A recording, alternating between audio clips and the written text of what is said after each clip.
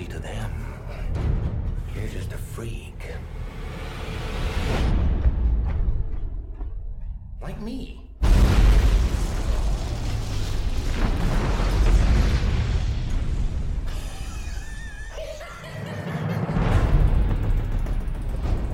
What do we got? Nothing. No name, no other alias. Clothing is custom. Nothing in his pockets but knives and lint. Evening, Commissioner. Why so serious?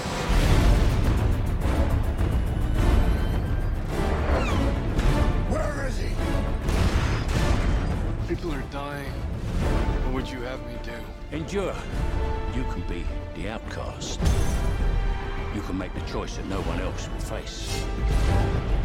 The right choice. Gotham needs you. A little fighting here. I like that. Then you're gonna love me. Now that's more like it, Mr. Wayne.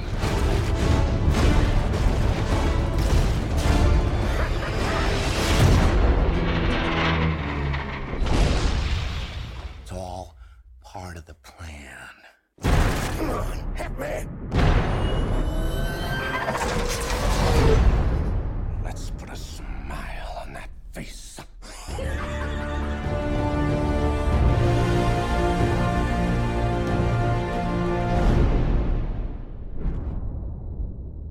Hello everybody and welcome again to the Good Trash Genre Cast, where we do film studies scholarship that you would do in a film studies course on movies that will never make the syllabus. And we're here gathered together talking about a movie called The Dark Knight, but we can't talk about that yet because first and foremost we must introduce the co-hosts. Regular guest host to my left, if you would, sir. Hi, I'm Nick Sanford. I'm 25 and I live with my mom. Excellent. To my right, sir, if you introduce yourself. My name is Dalton Stewart, and I'm counting on it. Transmitting live from an undisclosed FBI safe house, Mr. Arthur Gordon. As soon as he gets done with the witness protection program, will be able to be back with us. But Arthur, go ahead and say hello. Hello, I am Arthur Gordon, and whatever doesn't kill me simply makes me stranger. Thanks, Arthur. Good to hear from you. Glad you're here. We're going to move on now, and we're going to talk a bit about this movie. You didn't introduce yourself, good sir. Oh, my name is Dustin Sells, and I'm so glad to be here with you all talking The Dark Knight, Heath Ledger's Oscar-winning amazing role, and we're just very, very, very, very, very excited to talk about this movie. Now, this is how the show works. If you're a first-time listener, this is not a review show. There are lots of review shows out there who are going to talk about how this movie works and what it's good and whether it's a recommend or not. We don't do that. We do analysis. We will do a quick review here in just a few moments following our synopsis, but after that, spoilers, spoilers, spoilers. It's all going to come out, and you're going to find out the terrible, terrible truth that the boat sinks at the end of the movie. And we'll be talking about all that spoilerific spoilerage when we get there. Sir? It's funny, because there actually are boats in this movie. There are. I chuckled. And they don't sing. They do not. Correct. Well, they might off-screen. Yeah, I don't know. For all we What if know. they get saved and then the captain's a dumbass and hits a buoy anyway and they all die? So we begin, though, with a synopsis of the film. We're going to do it because we want to do it live in the air with the voice of the Dollar Theater. Mr. Dalton Stewart, if you would, sir. When Batman, Gordon, and Harvey did launch themselves on the map, they let the clown out of the box, the Joker, bent on turning Gotham on itself and bringing any heroes down to his level. That's really hard. And indecipherable. But it's okay, so's the plot. We're going to move right along and talk about this movie and just what we think about it, how it works or doesn't work. From the Mir Space Station, Mr. Arthur Gordon, what do you think about this film? I'd kind of grown bored with this film for a while and started criticizing little things with it, background performances, minor things really, but I really became cynical with it. But after having taken a break from it and revisiting it here for the show, I realized just how good it truly is. The performances from the main cast are great. The story plays out well. I kind of wish that they had gone in more with Dent because other than Victor Fries, he's such a tragic character, and I really love what they do with him, especially in storylines like The Long Halloween, which I'll speak more of later. But for all of those people who don't like Dark Knight Rises, because of plot holes. Watch this again. There are so many plot holes here. It's ridiculous. So Dark Knight Rises, haters, just need to kind of get over that whole thing, please. Fascinating thoughts, Arthur. Excellent. We appreciate that so much. Mr. Nick Sanford, does this work? How many trash cans is it worthy? What do you think? I think it's 158 million trash cans out of 158 million because that's the dollar amount it made on its opening weekend. I love this movie. I'm wearing a shirt of it right now. I'm wearing Batman boxers right now. I have a framed poster of this film in my mom's house where I also live. I bow down to it and pray every time I go to make a movie. I worship this film. It's probably my 8th favorite movie ever. When Batman says swear to me, Nick obeys. Yeah, I sure do. Thank you so much, Mr. Nick Sanford. Mr. Dalton Stewart, what do you think? It's a big piece of dog shit. I'm kidding. This movie's fantastic. What do you think? I'm a crazy person? Okay, I'll put the gun down. I like The Dark Knight. No. I like The Dark Knight a whole lot. It's a whole lot of fun. I don't really know what more you want from me. The ending makes me cry like a small inspired child every single time. And he says he's a silent protector and he's a Dark Knight, watchful protector. He's a Dark Knight, and then cut to black and just tears, just man tears. And also, it's just such a fun, wonderfully plotted thriller. There's some really weird line deliveries from like tertiary characters. Like Turkey's on Thanksgiving. Yeah, Turkey's on Thanksgiving. Funny, he told me something similar. Click. He just shoots. It's just weird. I don't understand what it is about Nolan films that just attract really bad secondary actors. It's only in his Dark Knight. Specifically, movies. you're right. Specifically in the Dark Knight movies. In Inception, it's fine. Yeah, it's well, there's no problem. like Prestige any is fine. secondary characters, I guess, in those films. But yeah, in all the Dark Knight movies, the cops of Gotham are just like, "Hey, you, with the sign that says the end is nigh, come be in a movie." And I really, other than that, I just, again, some weird line readings, but other than that, I still don't know what Batman was doing with the bricks and the minigun in his basement. Christopher Nolan doesn't know. Yeah, I don't think anyone knows how that equals fingerprints. You should have made it louder, though. Oh my god, it's so loud. It's deafening. I'm sure you made it loud enough, so. Well, thank you very much, Mr. Dalton Stewart. I also echo the excellent reviews given by all 3 of my co-hosts and how well we received this movie. The one thing I think that troubles me is that it's so relentless.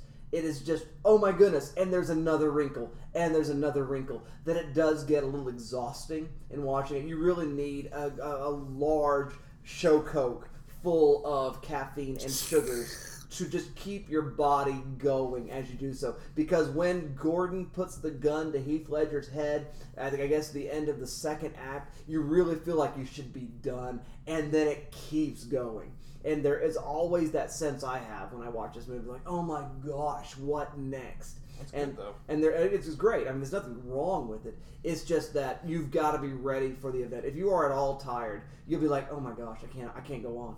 You're James Brown. You just can't go on.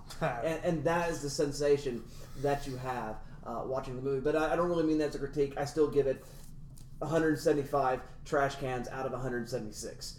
I like it that much. It's pretty fabulous. That was so specific. It wasn't it. And so let's move on, though. Thank you very much, gentlemen, for all of that. We're not here to do reviews. Anybody can do reviews, and everybody has done reviews. It's ranked very, very highly on the IMDb, always going back and forth between those top 5 slots. And so we all know everybody loves this movie. What we want to talk about, what we really want to discuss is what this movie means. And let me tell you about what we're not going to do. We're not going to talk about 9/11. No. Yes, it's about 9/11. It's about the security state. It's about all of that stuff. And everybody knows it, and everybody writes about it. And so we want to do analysis on the show, but we also want to do, interesting analysis, novel analysis, new analysis. And so we're not going to play that game. So that's off. Yes, it's about that. How are we going to deal with 9/11 and terrorism? Absolutely. Now, let's talk about something else. Nick, your turn. Go. I hate you. All right, well, my analysis that I bring to it, a lot of people as of late seem to say that the 1970s were the golden age of the blockbuster, and they were correct. And they always say, why don't they make movies like that anymore? Because that's how they all sound whenever they say those specific words. And to them I say, watch a Christopher Nolan film. Watch Christopher Nolan's last 3 films, starting with The Dark Knight. If anyone is doing films that are heavily inspired by the 1970s, it's Christopher Nolan.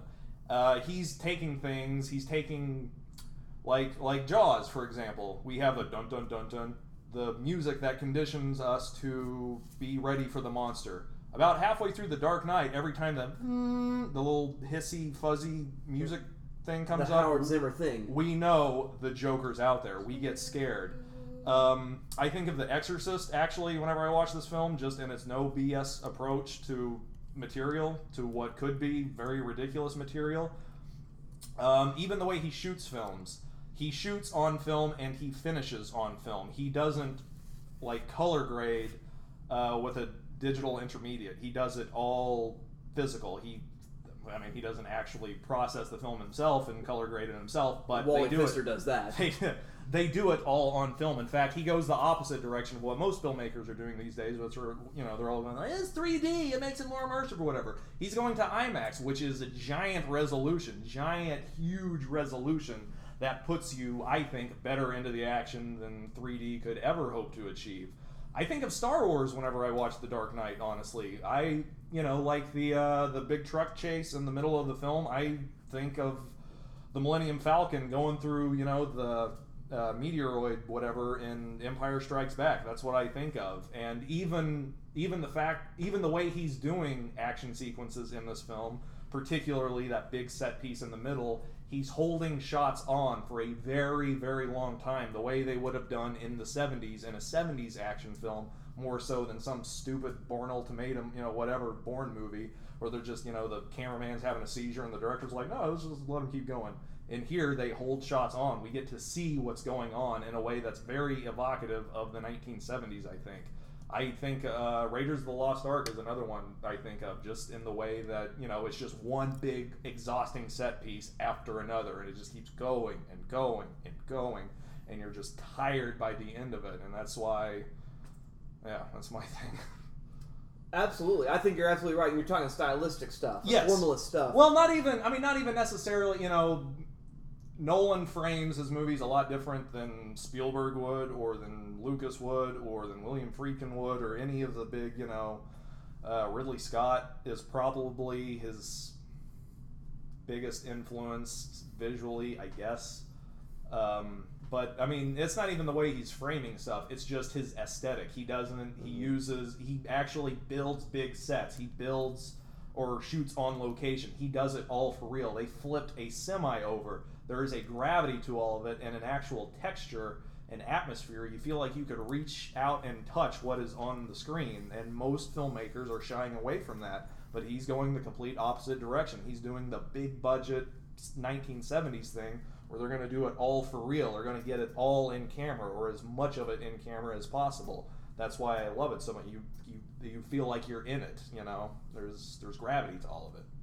No, I think you're absolutely right on. And I think that sort of thought about, just again, the formal aesthetic of the film is something that we ignore too often.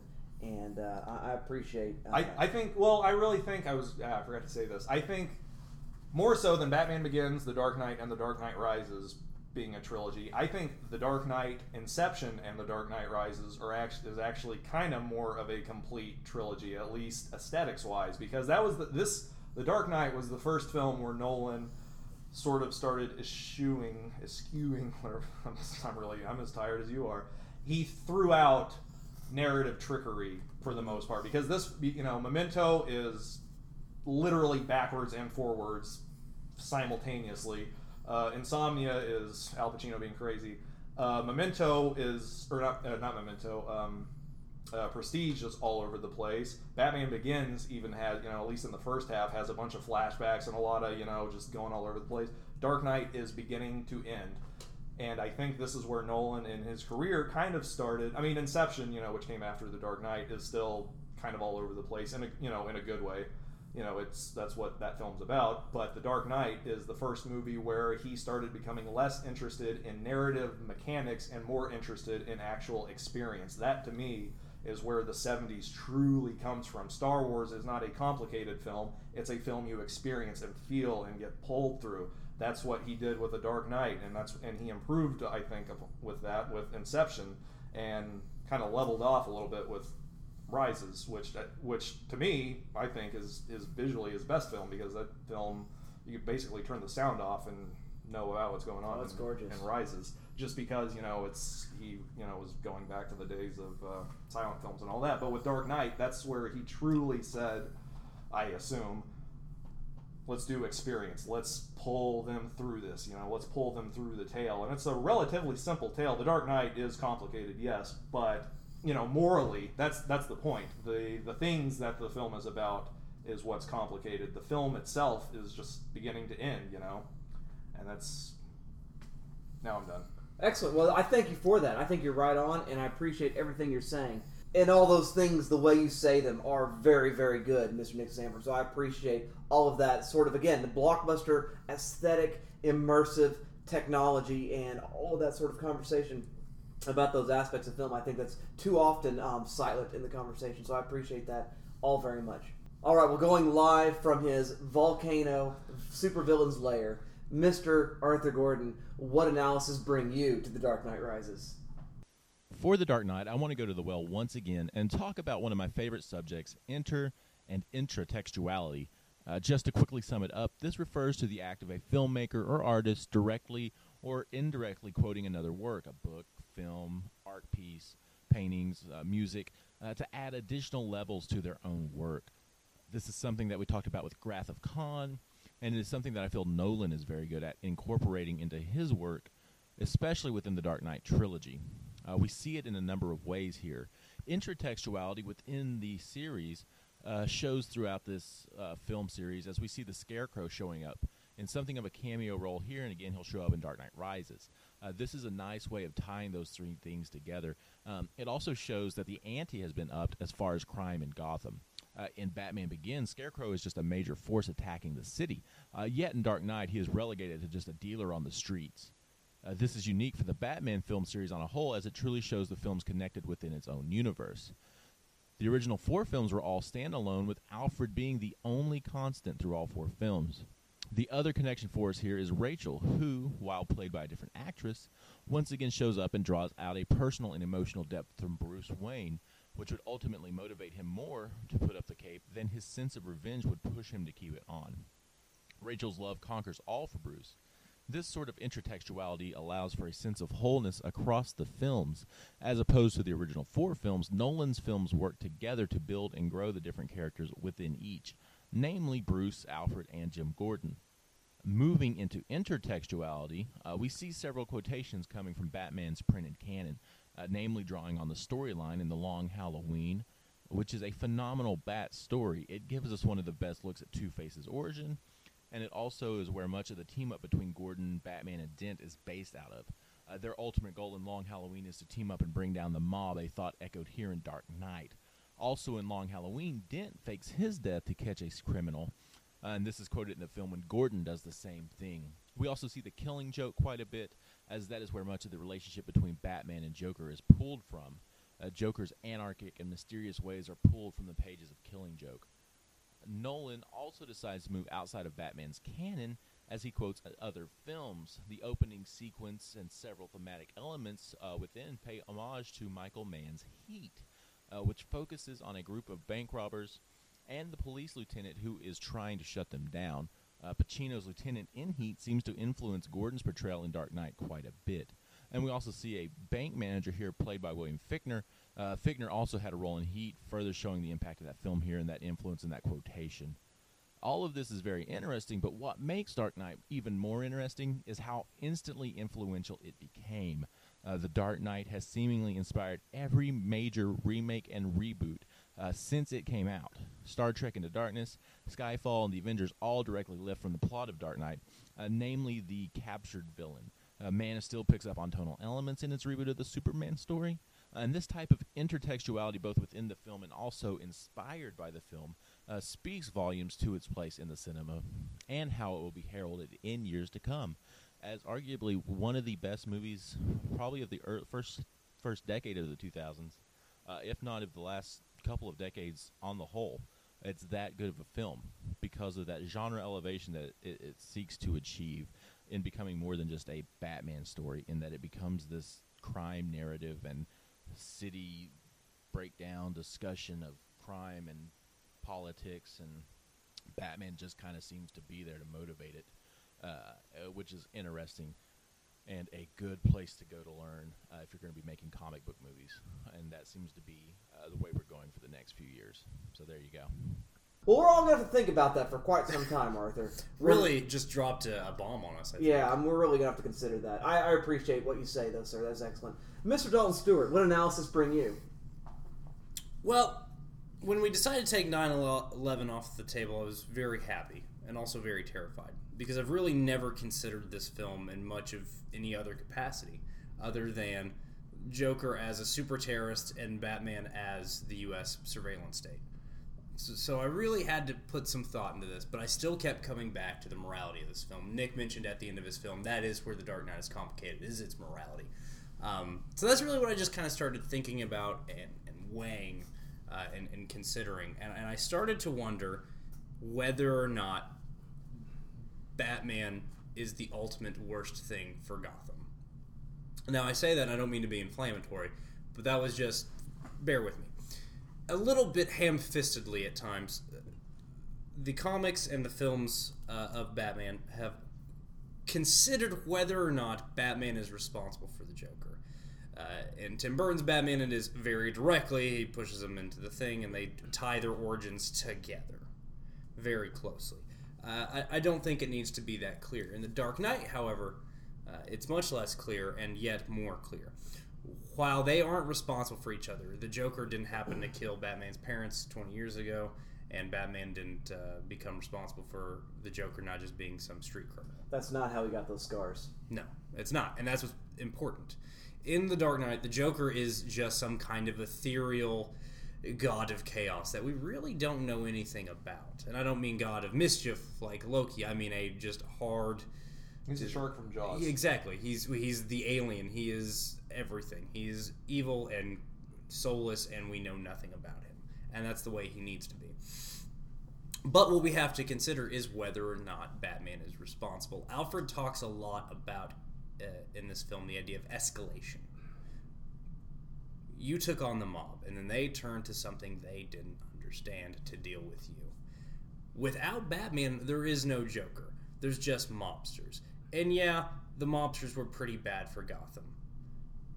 But they also didn't have Psycho Clown running around. Now, granted, if it wasn't for Batman, Ra's al Ghul would have just, killed everyone in Gotham in the first film. But I digress. We're going to stick to The Dark Knight for the purposes of thinking about this. Sure. More than creating the Joker, though, he does another thing, which is he encourages Harvey Dent, and I almost said Arthur Gordon, I'm not even kidding you, and Jim Gordon to start breaking the rules. And again, in the course of this film, this all feels necessary. It all feels like something that has to happen. It's like, well, obviously they're doing that. That's what they need to do. But when you consider it just in terms of whether or not what they're doing is morally acceptable in this system of rules they have sworn to uphold and work within, Batman stands as this paragon, this symbol that says, sometimes the shackles of systems keep us from being able to proceed. And he is not incorrect. But Harvey Dent, as an elected Democratic official, is responsible for those systems and upholding them, and starts issuing warrants to Jim Gordon, who will tell him only the names of the banks and nothing else about why he wants a warrant to hit these banks. These are things to consider, and I just think it's interesting to do it. And I think Batman knows that he's wrong in the end, because in the end, preserving Harvey Dent's legacy is more important than the Batman. That's why he says, I have to go, and why Jim Gordon says, we have to chase him. Because he's the hero that Gotham deserves, but not the one it needs. Gotham needs somebody that can exist as a testament to the effectiveness of the rule of law and democratic governance. Batman is not. Batman is a fascist. He's a rich man that punches poor people in the face. And Batman, I think, on some level in this film, recognizes that about himself and realizes that once the threat that only he could defeat is gone, he disappears. And I think that's why Batman works in these Christopher Nolan films, is that he kind of seems to only show up when he's needed and then goes away. He's not trolling the streets, beating up, poor drug dealers every day. He shows up to defeat assassins, a terrorist clown, and a wrestler assassin. And then he's gone. So I just think it's interesting to watch these Batman films, particularly The Dark Knight, the one we watched for this, and just question whether or not, one, Batman's really any good as a person, and whether or not he's really any good at his job, which is to be inspiring the people of Gotham. When really all he seems to do is inspire Harvey Dent to be a loose cannon cop on the edge with no rules, who it turns into a crazy person. Again, I don't know how valid that is, but I think for me, watching this film this time, and I've seen The Dark Knight so many times at this point, watching the film this time and really kind of considering whether or not maybe Batman isn't really that good of a good guy. Maybe he's really just kind of a dick with some issues over his parents, and he's just overcomplicating and escalating things. And I think that's an interesting way to try and watch this film, and that's what I tried to do this time. Excellent. I appreciate that a lot. I think that's right on, Dalton, and I think you're bringing some brilliant analysis there. The analysis I would want to bring, I want to talk a little bit about human duality and how the characters in the film sort of function in a way to help us deal with the, in Eastern parlance, the yin and yang of human beings. How we are both good guys and bad guys. And the characters who are the most tilted in the film, the characters who are the most disappointed, who are the biggest wrecks of human beings, are those who only embrace the yin or the yang, only the light or the dark. We've got Harvey Dent embracing only the light and the justice and the law, and of course he expects certain things to follow because of that. Good will win out, and of course it doesn't, and that's what pushes him over the edge. And so even in his evilness, he does the Anton Chigurh thing, and he flips the coin because really did Anton Chigurh do the Two-Face thing. However, the chicken and egg chase works. But the point being that the film is saying that there's only one justice here, and that is this sort of random fairness. And again, he's still trying to be the White Knight. He's still trying to be just the good guy, just this sort of agent of justice, and he feels disappointed because of the failure of humanity to live up to that. That's the thing about chaos, isn't it, Dustin? Right. Which brings us to the Joker. It's fair. And the Joker, on the other hand, is totally the bad guy, in total embrace of wickedness and just, again, that evil shark sort of stuff. Doesn't care, and will try to turn everyone else to darkness. That there cannot be, again, any sort of mottling of dark and light. And that's part of his great big boat experiment, is that he's going to get these people to do this. And of course it fails him as well. Which is actually a classic philosophical, ethical quandary. It's based on a very famous morality parable, or just a kind of a general morality brain teaser of what's the right thing to do in this situation. It's based on a very famous one. Yes. And so he's playing that game, and he's betting on black. He's betting on darkness. He's betting on evil. And he thinks that if he pushes people long enough, if he pushes and kind of shows the man behind the curtain, the veneer of just living righteously, just living in the sort of white light sort of way, then everyone will give it up, abandon it totally, and the city will descend into anarchy. Now, what Batman and Jim Gordon do, on the other hand, is they both do the right thing and the wrong thing. They do the wrong thing sometimes for the right reasons. Batman makes a choice to do this immensely immoral surveillance project with the cell phones, but he knows it, and he's doing what he has to do because he realizes there are steps he's going to have to take to catch this man, and that's why he doesn't want to be the Batman anymore. He wants out of it because he doesn't want to step over that line, but he realizes he can't always be just a hero, just the White Knight, just the good guy in a black cape, and he is willing to embrace sort of, again, not only the crimes of Harvey Dent that he didn't commit, but he's also willing to do terrible things in order to get what needs to be done. He embraces a gray instead of a black. And what Joker wants him to do is to break his one rule, the killing people rule. And what Batman does is he still remains a good guy, but instead of saying, okay, fine, I got to slide off in the darkness and just be this terrible person like the Joker wants him to do, he says, no, I'll just break a different rule.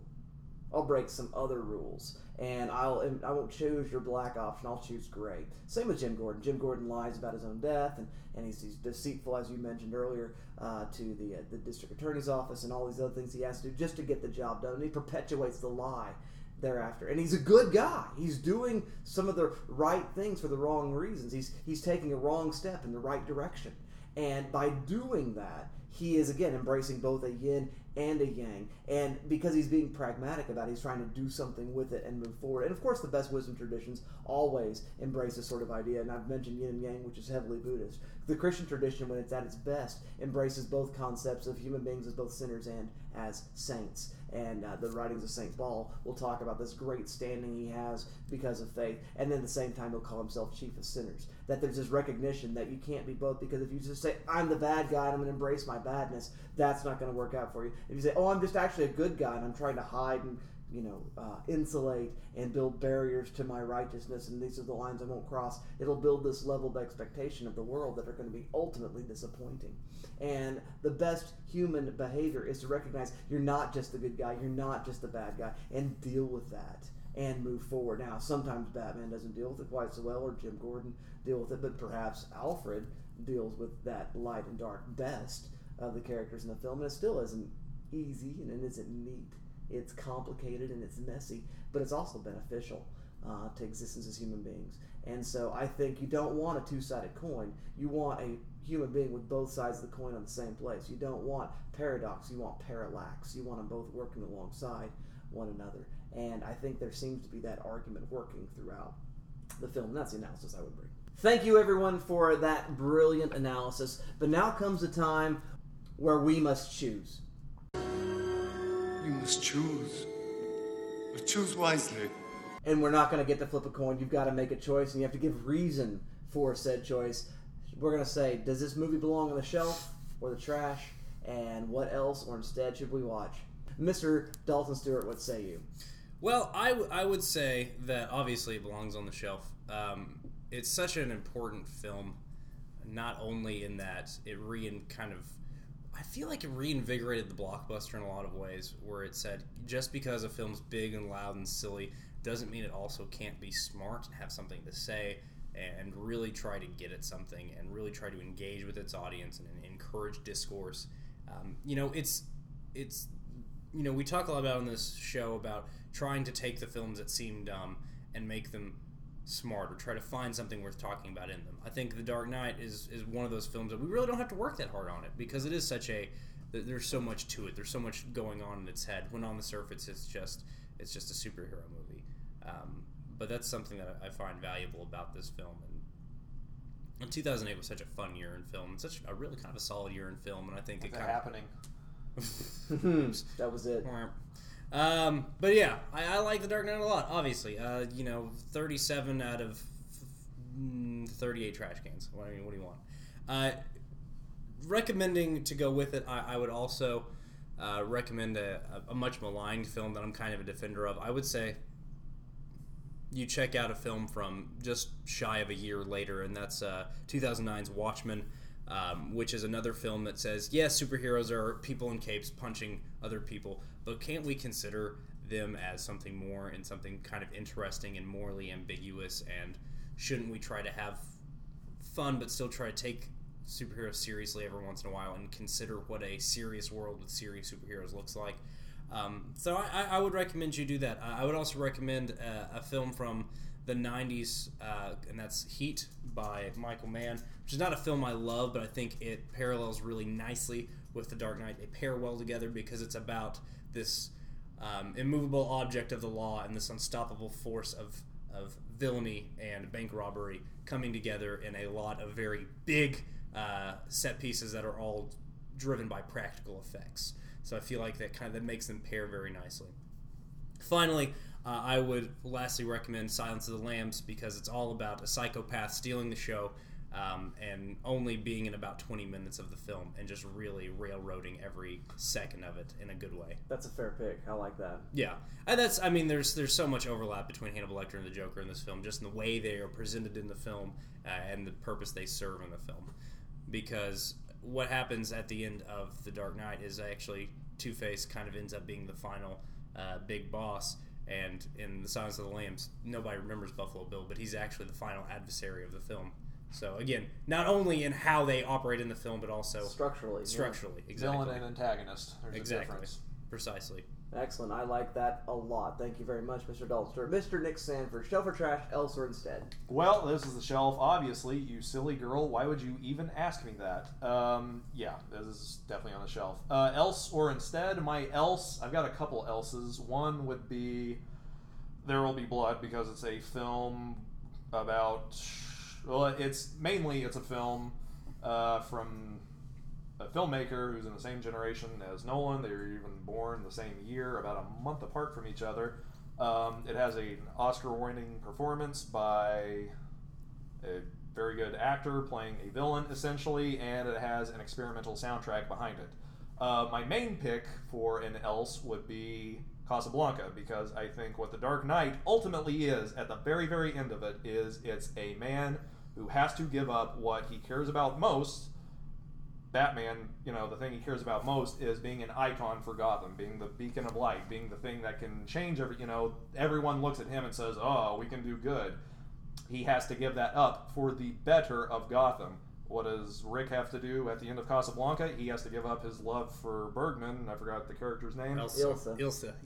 He has to give her up for the good of the world, basically, a big section of the world, and that's why I think those two films connect thematically very, very well.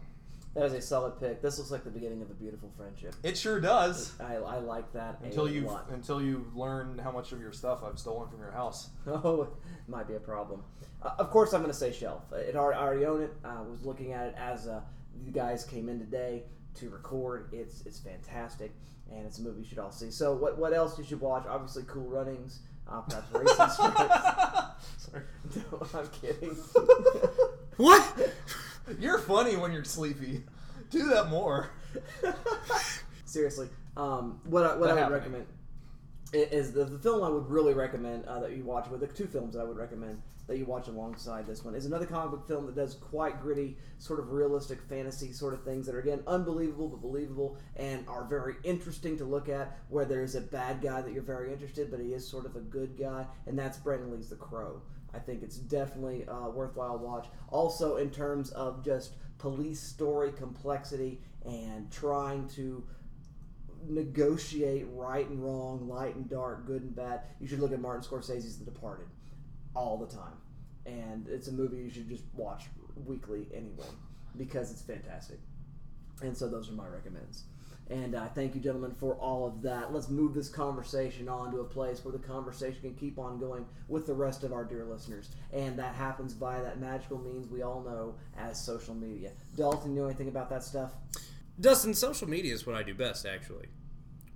What I do is I take social media and I just kind of turn it in on itself. I mean, look at what I've done to the social media landscape with just a few mentions and a couple of retweets. You know what I've noticed, Dustin? Nobody panics when social media goes according to plan. Even if the plan's horrifying. Tomorrow, if I call you up and I tell you that a 14-year-old will use the N-word on Facebook, or that my grandmother will post some sort of propaganda about the Democratic Party on Tumblr, nobody panics because it's all part of the plan. But when I say that Patton Oswalt is going to troll Variety, well, then everybody loses their minds. You introduce a little anarchy, upset social media, and everything becomes Twitter. I'm an agent of Twitter. And you know the thing about Twitter? It's fair. Ladies and gentlemen, you can find the Good Trash Genre Cast on Twitter at good_trash. Any feedback coming in from the Twitter, Mr. Dalton? We do have a little bit. I tweeted a photograph while we were recording last week. Sorry, I forgot how to speak for a moment. Of Nick Sanford with sunglasses on upside down, and mentioned that we would be discussing and breaking open The Matrix. And Alexandra Bohannon, that's at Alex V Books, a one-time co-host on this show, asked or rather mentioned that she wasn't quite sure which pill Nick Sanford had taken. We also had a mention from Kayla Masters, who's very excited about an upcoming project with his website that hosts his podcast, The Cast Beyond the Wall, which is a Game of Thrones podcast. That's obviously on hiatus currently. But he mentioned that he was really excited to be working on a project for We've Got This Covered, a site that he podcasts for. Dustin and former co-host Kayla Masters are going to be working on a project where they're going to talk about The Strain. Is that correct? That's correct. It's going to be a podcast? Is it going to be a... It's going to be just like The Cast Beyond the Wall. But so a weekly breakdown of The Strain. I like that. I hope you guys enjoy that. Apparently I know things about vampires. Oh, a thing or two I've heard. That's how I'm in. A thing or two that I've heard. Well, Dustin, congratulations on that side project of yours. Anyway, Caleb just mentioned that he was excited about that, and I am obviously excited about it as well. We retweeted that. Finally, Brad Lepperson, who is now you know how on Twitter you've got your @ name and then the other name. The new not @ name is the L is silent. So thank you for that, Brad. That's quite hilarious. Brad mentioned that he is actually fired up for Dracula Untold. So thanks for seconding, or rather thirding, that opinion. Finally, I have decided to stop mentioning in feedback Brigham's tweets, and I've decided to start referring to them as News Corner with Brigham Cole, because most of his feedback is typically some pop culture stories that we would be interested in. First of all, he tweeted an article from at IGN, not at IGN. He tweeted us an article from IGN, just kind of giving us some updates on the Preacher TV series that Seth Rogen and Evan Goldberg are working on. That is, again, the adaptation of the really famous Garth Ennis comic book that is Seth Rogen and Evan Goldberg are doing for AMC. And they just kind of sent out some pictures of their scripts. IGN basically just following it up and said, hey, this is what we're doing right now, writing some dialogue, that kind of thing. So just a little update on that. He also sent us a link to Fandango, which was tickets to, did you see this? Tickets to something called Monty Python Live, mostly. It's a 3-hour event. I don't know if it's actually still playing, but I just saw that and was like, that is awesome. So, pretty cool. A somewhat Monty Python reunion being broadcast or simulcast live-ish to a couple of theaters for 3 hours. So I thought that was kind of neat. So go to Fandango, Monty Python Live, mostly, and check out more about that.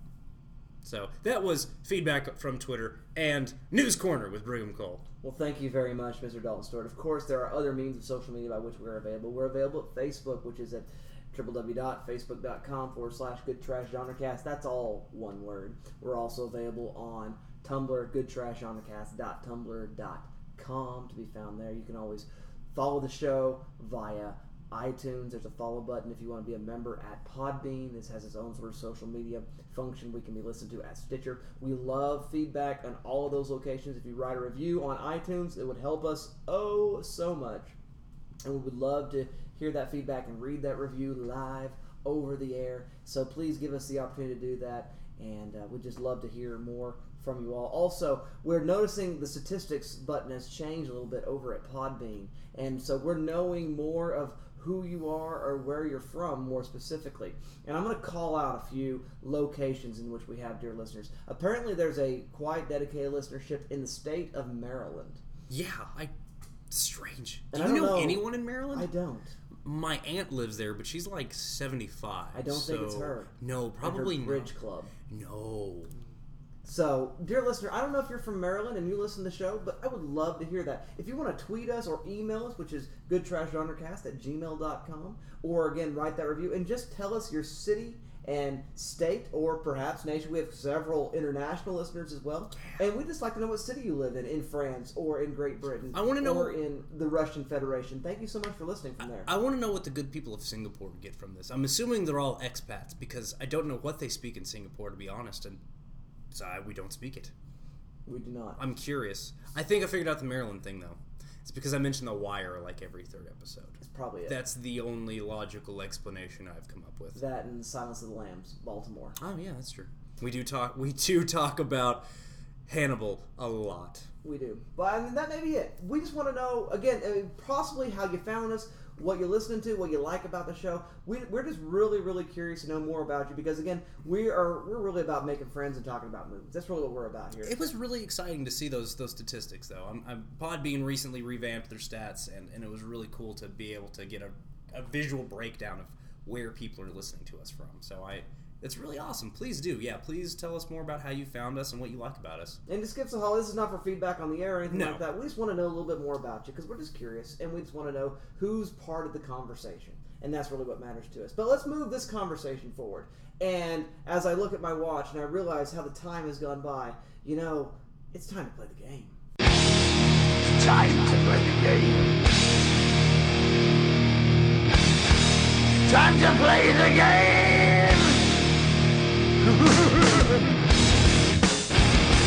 This week's game is a discussion of what we're dealing with when we're dealing with The Dark Knight. We're dealing with kids' material made very, very grown up about very, very grown up questions and situations. And so that is our game. We're going to deal with kids' stuff, but we're going to change it and we're going to say, this is a kids' thing we'd like to see adapted for adult problems and situations. So it's sort of like a Hello Kitty movie about immigration and how she has to get her green card. That's the sort of thing that we're doing with this week's game. I ask you, Dalton Stewart, what are your submissions? I want you to picture something, Dustin, if you would for me. It's a dank, frightening government laboratory where something ungodly and inhuman has gone on. A fusion of fur and flesh. Cat meets dog. Cat dog. I want to see Nickelodeon's Cat Dog reimagined as like some sort of weird Cronenbergian body horror a la Splice. Because even as a child watching Cat Dog and Nickelodeon, I always thought to myself, this is really deeply weird. This is strange. Yes. They have no ass. They are fused at the stomach. Who poops? Who does the pooping? They're like a reverse human centipede. Well, don't cats all poop out of their mouth anyway? That's the It's hairball. for hairballs, yeah. Right? So So that's probably where. So don't make out with the cat side of them. Or own a cat ever. more from the Nickelodeon network. I want to see the tale of a young street youth, hood tough, living in New York City, going to mean public school. Hey Arnold. That's right, living with his grandparents. I want to see Hey Arnold, but kind of like Hey Arnold meets Stand By Me meets what's that movie? Sleepers. There we go. Nice. Yeah, I want to see that. Finally, just thinking about Batman and comic books and superheroes, and thinking about things that we love as children that kind of follow us into adulthood. I want to see the grown-up Star Wars film. I really wanted to see. I like that Star Wars is still, in a lot of ways, throughout its history, for children in the films. Mm-hmm. But the kids get all the good spin-off shit. They get all their cartoon shows, and that's fine. They got the Clone Wars series, which is really just awful and garbage. You know what we got, though? We got Clone Wars, like the shorts from the guy who did Samurai Jack, and those are really cool and grown up and interesting and thoughtful, and I want more of that. I want to go to the Star Wars universe, and I need moral ambiguity. I want to see Boba Fett, trying to decide whether or not he should keep killing people for money. I need that. I want that in my life. So give me, please. That's what I want. Disney Corporation, do pay attention. One of the best things I ever saw, speaking of, was, the T-Fury and all those other places. This shirt's on sale for 24 hours, and it's usually some sort of pop culture mashup. It is the iconic Batman animated series from the early 90s, the opening shot at the end credits where the lightning flashes and his cape's flowing behind him. It's that, except it's Boba Fett. Nice. And Coruscant, and it's such a good t-shirt. So that's a cool thing. Well, thank you for that, Mr. Dalton Stewart. Well, Mr. Nick Sanford, what are your submissions for our game? Well, speaking of comic books, I want to see a really gritty, grown-up version of Watchmen. I'm just kidding. Anyway, my real game, I want to see Barney, where Barney is he's a giant dinosaur, and he's a representation of the wrath of nature, and he has to come defeat monsters. I like this. The look on your face says that you realize that that's just Godzilla, but with Barney instead of Godzilla. Yeah, I'm wearing upside-down sunglasses. Thank you very much. My submissions for the game is I would like to see a sort of a Godzilla version of Clifford the Big Red Dog. See, there you go, yeah. I think both of you. A good time would be had there, and but not, obviously not all that seriously. I want to see a version of the Andy Griffith Show with single dad raising kid and incompetent deputy, racism, the South, and that crazily whistling theme can be done to creepy effect. Well, you know what that just made me think of? What's that? Because it's of Ron Howard. Happy Days, but you know, the actual or the actual 50s. Yes, the actual 50s. Like, I can't even think of like guys coming home from war. What is Ron Howard's name? Opie. Opie gets beat by his dad, and his only friend is this street youth, this violent gang member named the Fonz, who has deflowered literally every girl in their small town. Just as a serious show. Moms are depressed because it's the 50s. They're all on pills and shit. Yeah, don't play it totally serious. Oh my god, I like that Andy Griffith Show. Well, that's good. I think it'd be good times. And some sort of killer come to town, Night of the Hunter. Yeah, it's like Fargo. But yeah. All of this for money. Yeah, I like it. Yeah. And so, brother love, brother hate. That's right. And so that would be good times, I think. And those are my suggestions. Let's move on though from our game to do what we always do. Let's talk about what's got us fired up this week in pop culture. Mr. Arthur Gordon, live with the Miners in Chile, if you would, sir. You know, guys, there are a couple things that got me fired up in pop culture this week. Not a lot, but there are a couple of things I wanted to mention. First thing, as always, it's that time of the year. It's a glorious time of year. It's the Criterion 50% off sale at Barnes & Noble, either online or in stores. You can pick up some really great movies at a really good cost right now. I'm specifically looking at On the Waterfront, Fantastic Mr. Fox, which just made Criterion a few months ago, A Mad, Mad, Mad, Mad World, just some really fun stuff. Ace in the Hole, which just got re-released on Blu-ray, and so that's exciting. Ace in the Hole is a phenomenal film. If you haven't seen it, check it out. Kirk Douglas, Billy Wilder, brilliant film. The other thing that I'm really fired up about right now is I picked up Stephen King's new book. I think I mentioned it a few weeks back in Fired Up, but it seems to be really good. I think once I can actually sit down and develop some time to give to it, I think I'm just going to blow through it because it's a really good read. He's doing some really interesting things, and he's straying a little from just the straight horror and doing some more social criminal type horror with a cop and this mass murderer on the loose, and it's going to be a fun game of cat and mouse, I believe, and it's the first part of a trilogy, which is also interesting, and so I'm excited about that. And in that, he's got another book slated for later this year, and so that's also exciting because I love Stephen King, and so I can't wait to read more of Stephen King stuff. Thank you for those things you're fired up for, Arthur, and we also hope that they manage to get the kid out of that balloon. Be safe. Nick, what's got you fired up this week in pop culture? No, what I'm fired up about in pop culture is I got the Halloween soundtrack, the Mondo release, on vinyl, and I got one of 300 extremely rare orange disc vinyls of the Halloween score, and I was listening to it all day today before I came in, just like planked on the ground, just enjoying it, almost drowned in my own drool because it paralyzed me and regressed me to... Did you know when you were buying it was... I did not. That was the thing. I don't know. I gave the guy my money for the vinyl and for the drugs. Oh, so you bought this in an actual... No, I bought it in an actual store. Oh, cool. And Guest Room Records, I'm guessing? Guest Room Records in Norman, Oklahoma. That's kind of what I figured. And I just went in there just hoping it would be there, and there were 3 copies there. And he said, it'd be really cool if this was one of the special collectible orange disc editions they give out randomly. And I was like, it sure would be, but it probably won't be. And did you immediately go back to the record store and say, hey, it was? I almost called him because I knew he still would have been there, because 45 minutes later when I got home and opened it up, I wanted to be like, I want to call you and tell you it's right, but no. So when did Mondo put that out? September of 2013. So they've been floating around for a while now. Yeah. That's really and cool. they sell for much more than what I paid for it on eBay already. The orange ones? The orange ones, How much? I'm not. How much did you pay? How much did they typically? 70% more than what I paid, or $70 more than what I paid for. Wow, that's excellent.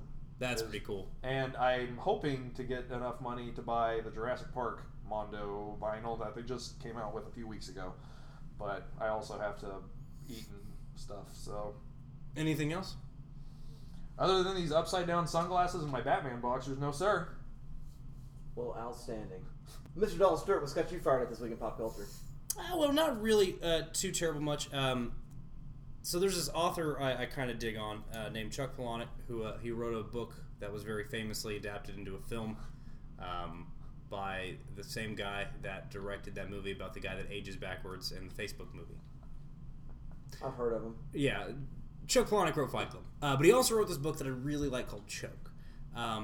And I just happened to rewatch the adaptation of the film Choke, written and directed by Clark Gregg, who is most famous for being the what's-his-doodle from the Marvel movies. Phil Coulson. But Clark Gregg also is a writer and director, and he made this film adaptation of the book Choke with Sam Rockwell. And I just really forgotten how much I dig on that movie. I really do. It's not without its flaws. Most of the flaws, I think, stem from the fact that they had like $1 million and they only had like 2 weeks to shoot. I mean, they had a very tight budget, a very tight shooting schedule. But Clark Gregg's script really brings a lot of comedy and a lot of heart. And Sam Rockwell is just, as always, on top of his game, amazing in everything he's ever done. The other thing I'm fired up about is music that I discovered because of things I like anyway. As Dustin's mentioned, there's this movie coming out called Dracula Untold. There is a song in Dracula Untold's trailer that's also featured in the new Assassin's Creed trailer, and it is Lorde, who's really famous for her song Royals, covering Tears for Fears, Everybody Wants to Rule the World. Man, that is a great cover. Oh, it's so good. Secondly, and I kept hearing the song when Orange is the New Black Season 2 released a month or two ago. And there's this really cool song in the trailers for it, and it never occurred to me to just look it up. It's the song called The Jungle. It's a collaboration between this English kind of like blues folk guy called Jamie N. Commons and this indie rock group called X Ambassadors. I'll be honest with you, the only reason I've heard of these two is because they both are featured on tracks from Eminem's last album. It's the only reason I've ever heard of either of these groups / artists. But they collaborated on this thing called The Jungle. That's just this really kind of electric, but also like dirty, bluesy, folksy, just like awesome, kind of wonderful song. So music, I'm not fired about music probably every 3 or 4 months, but both of those tracks I've been listening to a lot and really dig them. So that's what's got me fired up. Well, thank you very much, Mr. Dalton Stewart. I am also fired up a little bit about music. I've been listening to an artist called Lana Del Rey. And her album Ultraviolence a bit lately. Yeah. And what's weird is I found her through Tumblr. I tracked the Old Hollywood tag. Yeah, Tumblr's really in love with her. Yeah, it is. And the way I discovered, because Old Hollywood is about old Hollywood movies and old Hollywood stars, and there's a lot of headshots and whatnot of people. But Lana Del Rey is frequently tagged accordingly because she has songs where she talks about James Dean and Elvis and Marilyn Monroe and all of that sort of glitzy glamour of the 50s and 60s in Hollywood. And she's amazing, and I love her, and you should listen to all of her music now. That's what I would say. The other thing that's got me very fired up right now is I'm a big fan of Mr. Neil Gaiman, and everyone knows that. Yes. I love the Sandman series. I love American Gods. And Brian Fuller of Hannibal recent fame is now attached to the HBO adaptation of American Gods into a series. Is it going to be a miniseries or like a series? I think it's going to be a series. I feel like it'd probably work better as a miniseries. I don't know what's going to happen, but I'm excited, and I think it can be done. God, I like Brian Fuller a lot. Did you ever watch Pushing Daisies? No. Good show. So those things have me quite excited, and culture is full of fun stuff. And it typically is. About which to be fired. We'd love to hear what you're fired about, dear listener. And you can, of course, tell us all these things individually, personally, if you think our personal taste would be more befitting than the show in general. And you can have that all via Twitter. Dalton, where are you at on Twitter? I am located at doll_stew on the Twitter, and you can also find me on Letterboxd. Nick, where are you at? At Nick_Sanford on the Twitter, and on Facebook, go to facebook.com/broadcastpictures, or just search for Broadcast Pictures on Facebook, and you can find all the things I'm spending a lot of my money and time on. They're funny and interesting. Movies. That's it. Excellent. Thank you very much. My name's Dustin Sells, so you can find me at my name at Dustin_Sells, SELLS. Same thing on Letterboxd. I'm at iProtein on the Tumblr, and love for you to tumble right alongside me there. Now, next week, we're going to take a look at a movie. This time it's going to be host pick time, as we always do once a month. This month's picker of the nose and of the film is Mr. Dalton Stewart. What say you, sir? When we set out to do really big films for the month of July, I was thinking about what my film was going to be, because I realized after we decided this, it's my pick again. So we're going to do a film that I've been wanting to do for a really long time in the show, and had a couple chances to do. Then it went off Netflix. Then we decided we were going to lift our Netflix embargo and just kind of do whatever the hell we wanted. So we're going to do one of my all-time favorite action blockbusters, James Cameron's Aliens, which shouldn't really be surprising to anyone because I've talked about how much I like that film a lot on this show. Very exciting. So I'm excited to talk about that. That's what we'll be talking about next week. James Cameron's Alien. Yeah, we'll be talking a lot about the action movie aesthetic, I got a feeling. And so it's going to be a good time, dear listener. Take a look at that. Take a look at our Else and Instead recommends. There's a whole lot of homework for you there. And by all means, in the meantime, as you see those movies, see it with somebody you care about and have a conversation about how these movies are not just a conversation about stories that happen on a screen for 90 minutes and then are gone into the ether. No, it's more than just white light on a dark wall. It is so much more. It is about what makes life worth living and how you have those conversations, live more meaningful lives. So do that, and until then, we'll see you next time.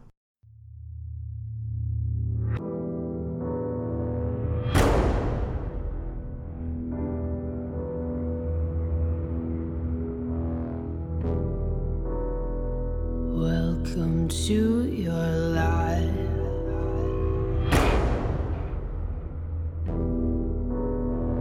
There's no turning back.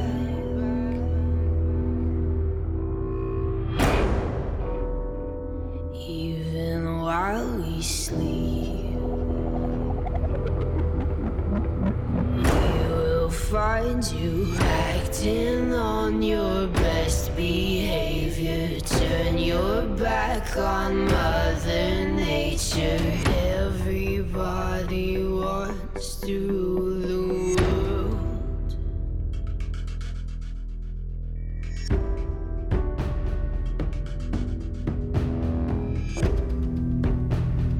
It's my own desire.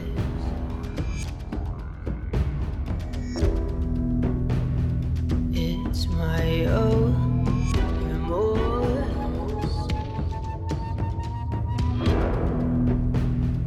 Help me to decide. Help me make the most of freedom and of pleasure. Nothing ever lasts forever. Everybody wants to rule the world. There's a room where the light won't find you, holding hands while the walls come tumbling down. When they do, I'll be right behind you. So glad we've almost made it. So sad we had to fade it. Everybody wants to rule the world. Everybody wants to rule the world. Everybody wants to rule the world.